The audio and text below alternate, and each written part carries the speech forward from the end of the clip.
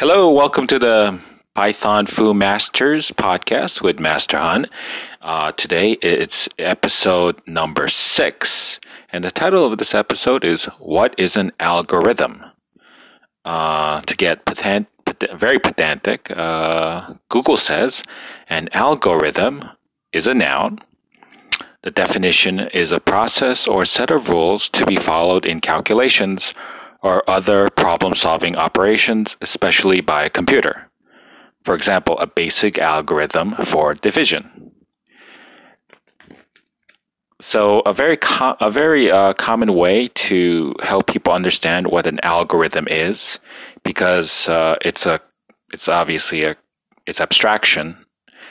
It's a concept. It's an idea. So it's hard to understand exactly what that is. It's a set of rules, a process. What the heck is that, right?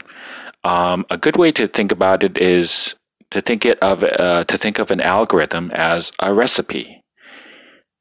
I didn't say an algorithm is a recipe. I said an algorithm is like a recipe.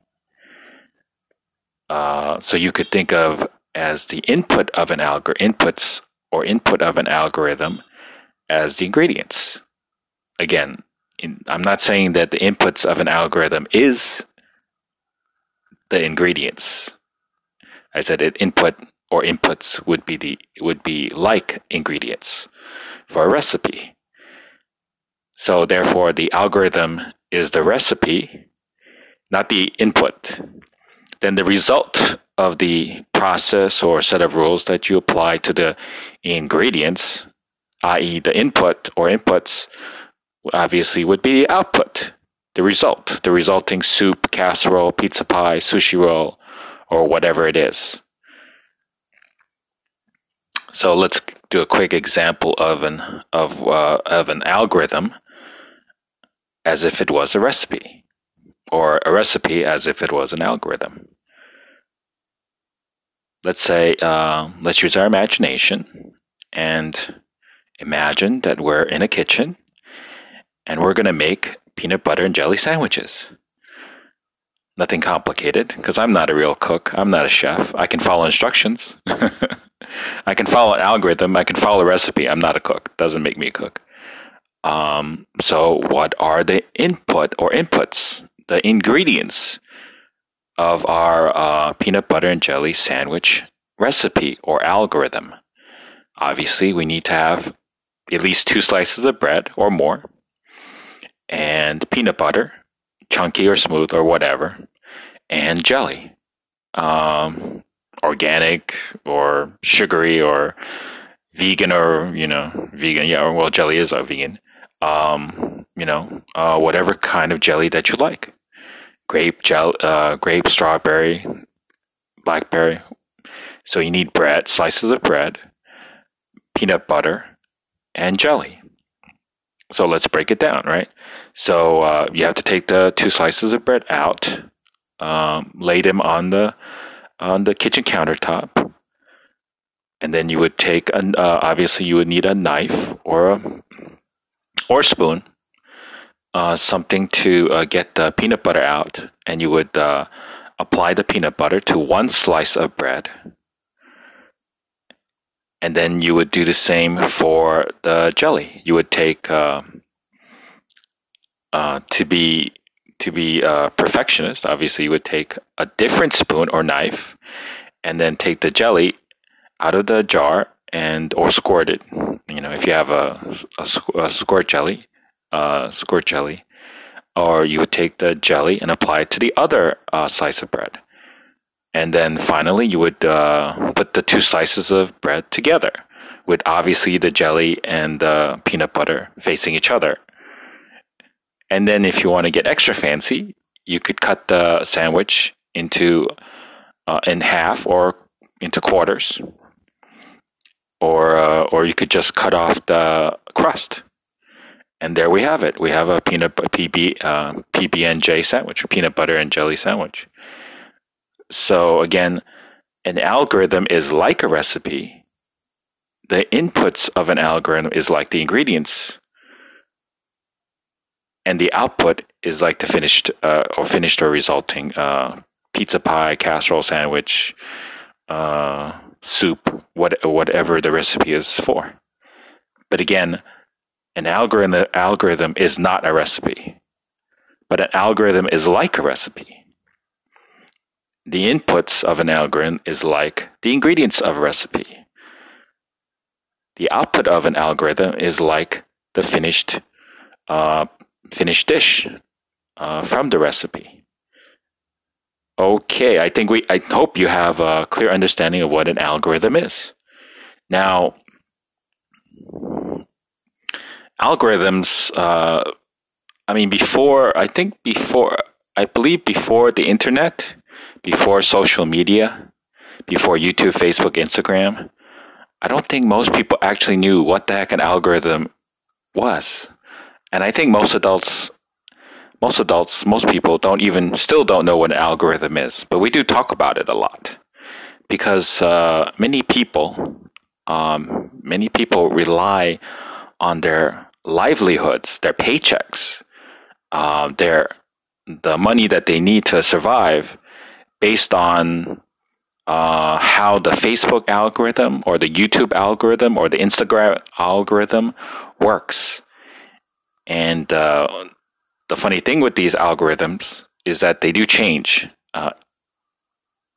If within the same year, or they change from year to year, and they can dramatically change the results, to dramatically affect the lives of, for example, if you're a YouTube influencer or Instagram influencer, the changes in the YouTube or Instagram algorithm can dramatically have an effect on your life. So algorithms are very important. They're very important in our modern 21st century world. So it's a good idea to at least understand what algorithms are. Even if you never become a coder or never learn coding, algorithms are an important part of our modern 21st century lives. We do need to. It's a good idea to try to understand what they are and what they do. And again, another note is that actually the Facebook algorithm, the YouTube algorithm, the Instagram algorithm, or obviously the famous or infamous Google search algorithm, it's actually not just one algorithm. Actually, it's many algorithms working together with each other to produce results.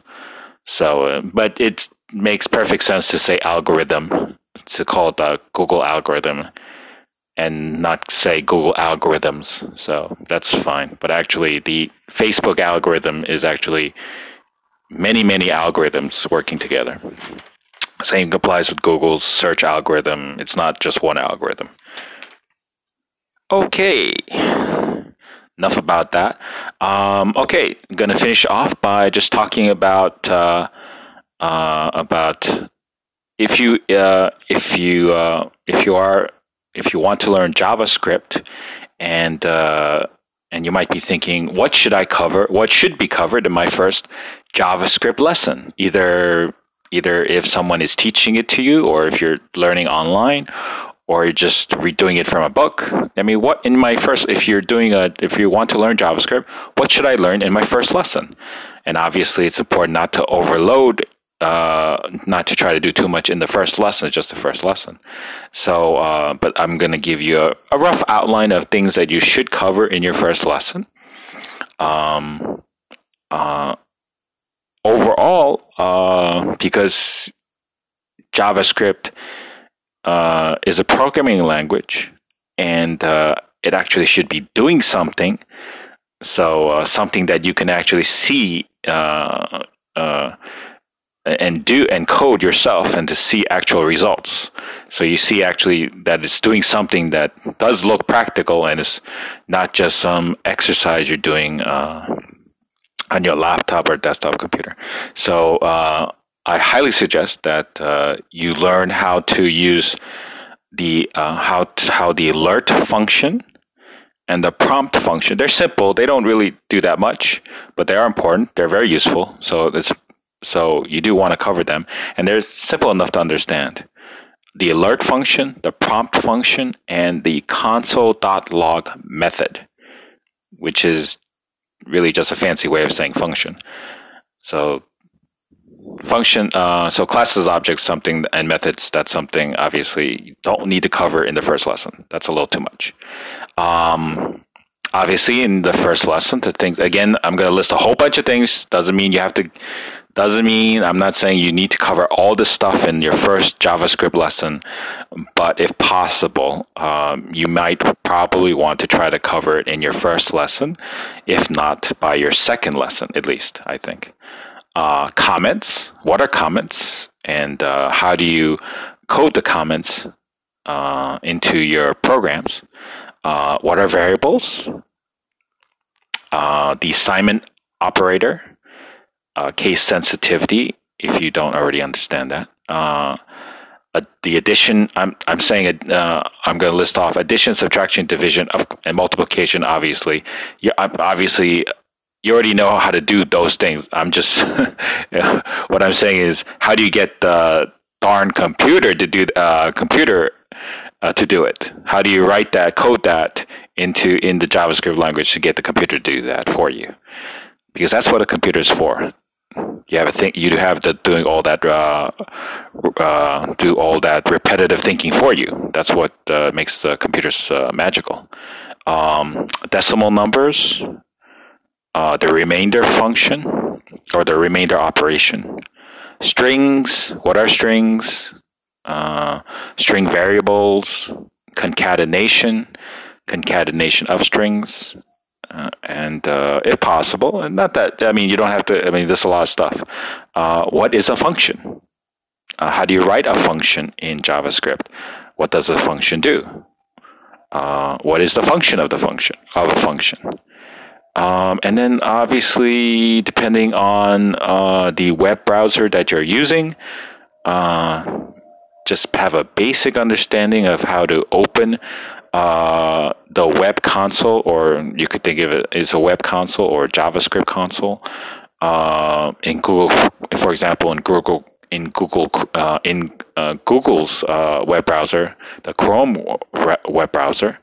It's called the DevTools console, and in both Windows and Linux, if you hit the Control, Shift, and J key together, then that will open up your DevTools console, and which will allow you to start coding in JavaScript. And then obviously Firefox and Microsoft Edge and other web browsers will have different key shortcuts to open up their console, where you'll get a chance to play with JavaScript. Okay, we covered a lot of material today. I hope it wasn't too fast. Thank you for listening to episode 6 of Python Fu Masters podcast with Master Han, and I wish you all the best. Goodbye.